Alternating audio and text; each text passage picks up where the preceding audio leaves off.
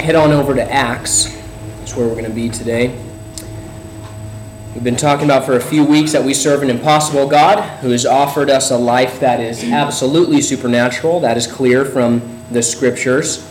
However, it doesn't happen on its own. So we're looking at different aspects of our activity as Christians who want to see the power of God working in our lives. So we've looked at devotion, we've looked at faith, and today we're going to turn to the New Testament to see the next stop in this process. It's discipling others. We're all familiar with Matthew 28, verse 19, which says, Jesus said, "Go therefore and make disciples of all the nations, baptizing them in the name of the Father and of the Son and of the Holy Spirit."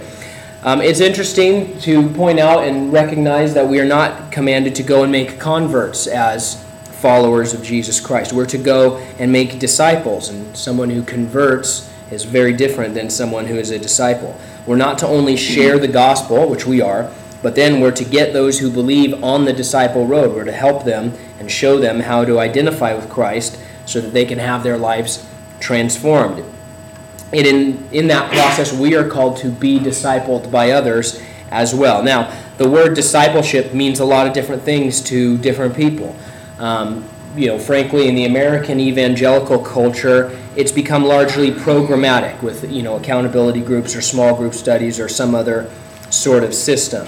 That's not necessarily wrong, but we just want to talk about this because since we are commanded to disciple people, it's important that we understand what that actually means or what the Lord actually requires of us. There's a powerful and very practical example of how we carry out this command in our lives, even if it seems impossible, in Acts chapter 9.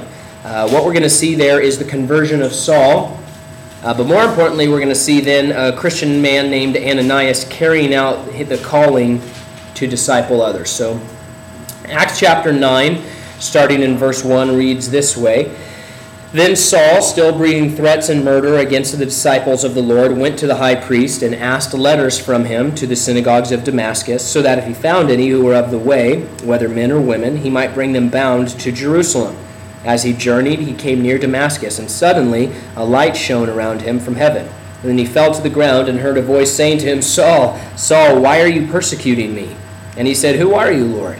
Then the Lord said, "I am Jesus, who you are persecuting. It is hard for you to kick against the goads." So Paul, trembling and astonished, said, "Lord, what do you want me to do?" The Lord said to him, "Arise and go into the city, and you will be told what you must do." And the men who journeyed with him stood speechless, hearing a voice but seeing no one. And Saul arose from the ground, and when his eyes were opened, he saw no one. But they led him by the hand and brought him into Damascus. And he was 3 days without sight, and neither ate nor drank. Now, there was a certain disciple at Damascus named Ananias. And to him the Lord said in a vision, "Ananias."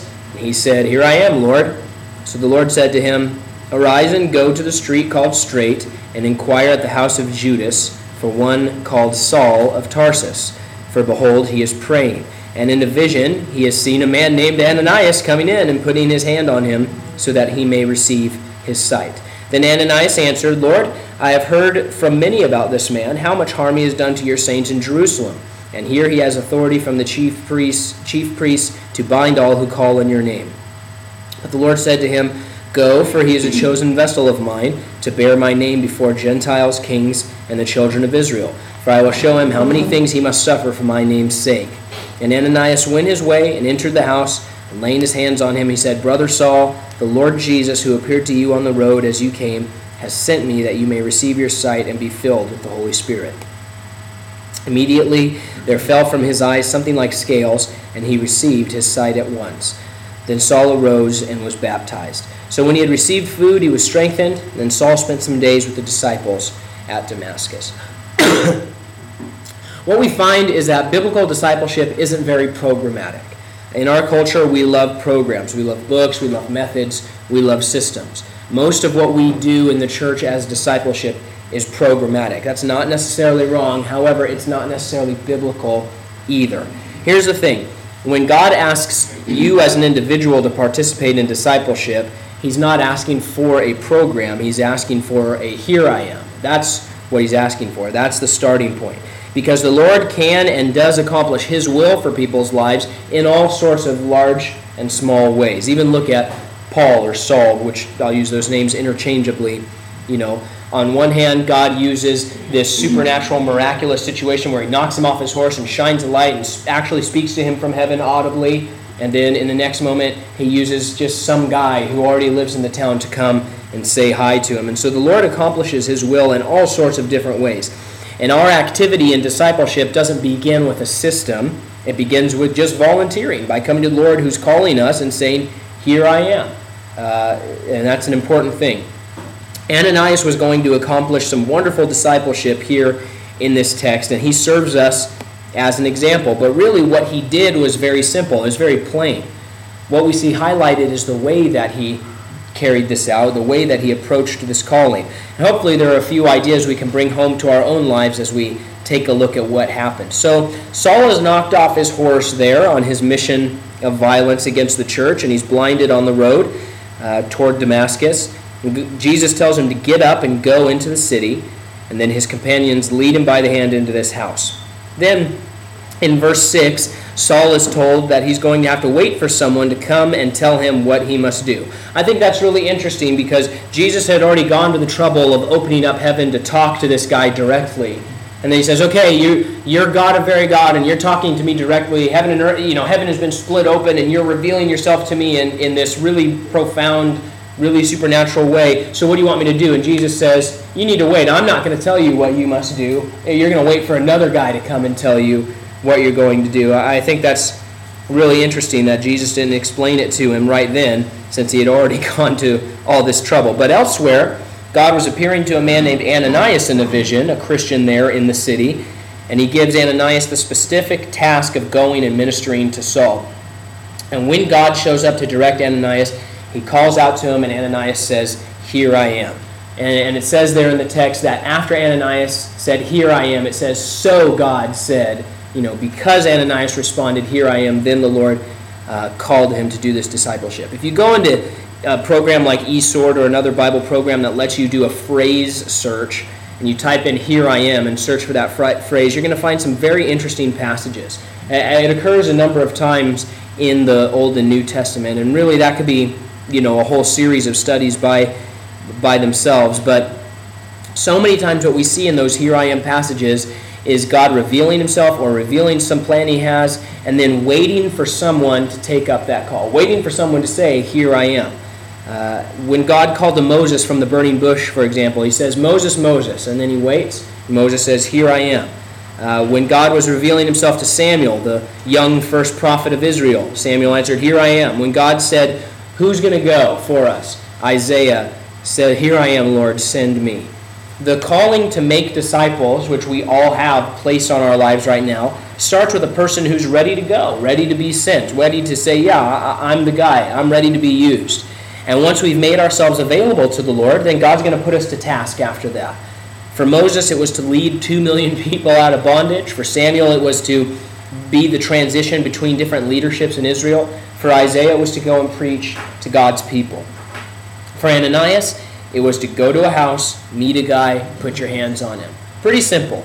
It was a relatively simple task. However, we know from our perspective that it was the beginning of an incredible life of ministry of the last and perhaps greatest apostle of Jesus Christ. We look back and we're like, man, this is the beginning. This is the moment, to us where Saul becomes Paul, and then Paul is, the apostle, and he's the guy. Now, the task was pretty simple, but the target wasn't simple at all. In fact, the person God had called Ananias to disciple was quite dangerous. The target there seemed impossible. Look at verse 13 again.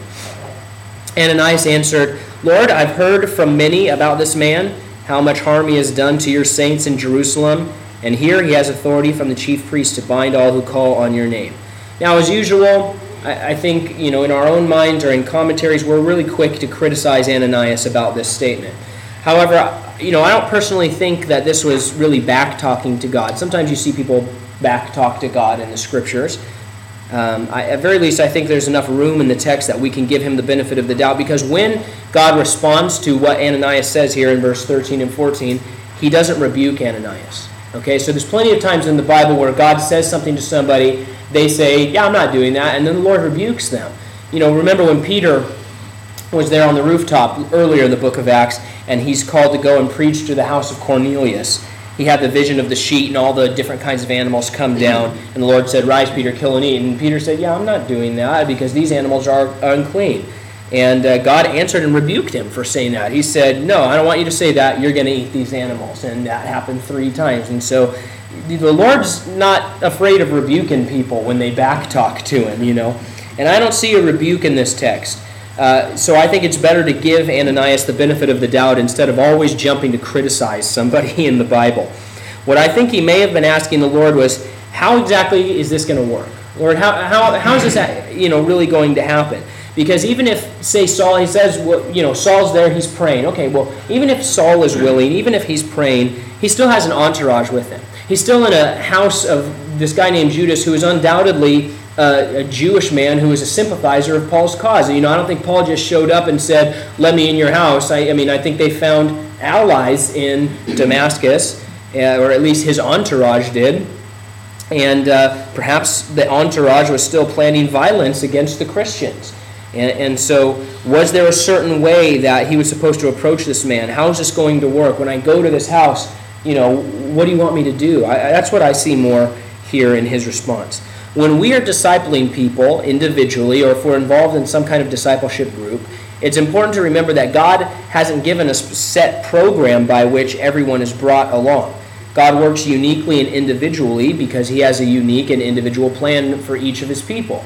And so we need to seek Lord and say, "Okay, Lord, well, how do you want this to work? How do you want this to happen? When I go and identify this person, how exactly, should I come across?" Look at verse 15. The Lord said to Ananias, "Go, for he is a chosen vessel of mine to bear my name before Gentiles, kings, and the children of Israel." And so what we see there is that God has a specific and special plan for your life, and he has a specific and special plan for the lives of the people that he wants you to go and disciple. Which means that we have to rely on the Lord's direction and explanation and his plan when we're trying to minister to others. We can't just put a cookie cutter on everybody that we're trying to minister to, because the Lord has special and unique plans for those people. Paul was a very unique guy, and the Lord was going to use very specific methods and situations to build up his faith here and his ministry. And so our discipling of others should be specifically led by God, not formulaic, not simply programmatic, even if it might seem easier or might even seem more pious in some ways. So Ananias obeyed immediately there, and we see a few more practical things that he did. First, he met Saul where he was at, literally. He went and met Saul. He didn't send out a convoy that says, "Hey, come on over to my house and I'll heal you of your blindness." He went to the house and inquired of Saul. He met him where he was at. Oftentimes, I think a mistake that we can make as Christians is always waiting for ministry to just be served up to us where we are on a platter. We need to wait for direction. We need to wait for the moments where God brings opportunity to our lives. But once those people and those opportunities are there, once that leading or that burden has been put on our hearts, man, we need to get up and go. We need to meet people where they are, not always recede away and expect everyone out there, to just come to me wherever I feel most comfortable. Next, Ananias put his hands on Saul and called him brother. This is discipleship, really. That one verse is kind of the perfect example of what discipleship really is. He didn't show up as Saul's mentor. He didn't show up as Saul's superior. He showed up as a loving brother. He showed up with, compassion and with personal affection. Discipleship isn't about ranking one believer over another. Okay, well, this is my level, and you're at this level, and soon you'll be a Christian Jedi, but until now you have to do this. You're like my intern. That's not discipleship at all. It's about helping those who are younger in the Lord know what they must do. Remember, Paul said, "What do you want me to do?" And Jesus said to him, "You're going to go into town, you're going to wait till someone comes and tells you what to do. Now that you're giving your life to me, you're going to wait and hear what I have to say to you." Because people younger in the Lord just don't know yet. When somebody first gets saved, they don't know what God has called them to, in their marriage or in their parenting or in all of these other things. They need someone to tell them. They need someone to bring God's words to them and explain it to them. It's not that we make disciples, that as we make disciples, we become swamis or we become gurus or we become Jedis. That's not how it works. We're brothers. We're supposed to go to one another as brothers. And we should disciple others like a brother loves a brother, getting our hands into their lives with compassion and attention. Again, being personal, not just being programmatic.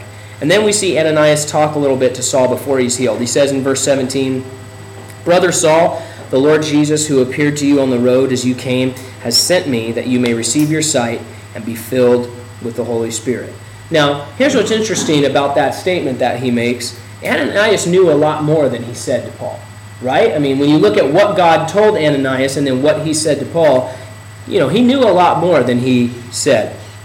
The Lord had talked to Ananias about what Paul was going to become and how he would preach to kings and Jews and Gentiles, how he was going to suffer in this life that he was going to live. But what did Ananias do? He stuck with the basics. He went to Paul and he says, okay, this is what's going on with your life right now. He focused on the need that Paul had for daily dynamic presence of the Holy Spirit in his life and how Jesus was going to heal him and really basic stuff. And then he baptized Paul. He explained to Paul how he could find his whole identity in Christ, what it means to become a new creation, giving Paul an action to take to find life in Christ, baptizing him.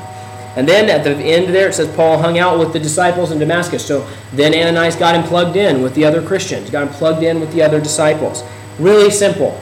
He just went and met with the guy. He showed love to him. He got involved in his life, and he kept with the basics. He says, man, what you need is to be filled with the Holy Spirit. What you need is the daily presence of Jesus Christ in your life, and you need to identify with him, and you need to get connected with other believers. Simple. That's what we're called to do. This is discipleship, being led to people by God and then leading them back to the Lord, explaining to them how to live life as someone who follows Jesus Christ, being personally invested in their lives and then getting them plugged into the body of Christ. Later on in this chapter, we see Barnabas doing the same thing with Paul, kind of reinforcing this. We don't have time to go over that text, but the guy, he starts preaching in Damascus. People want to kill him, so they ship him off to Jerusalem. He gets to Jerusalem. None of the Christians want to have anything to do with him. They're like, this is a scam. We're afraid of this guy. And when others didn't want to have anything to do with Paul, it says that Barnabas went and brought Paul to the other believers. He got him connected. He got him plugged in. He showed him compassion and he personally invested in Paul's life. It's simple action, but it's important action, and that's what we're called to do. So here's the deal.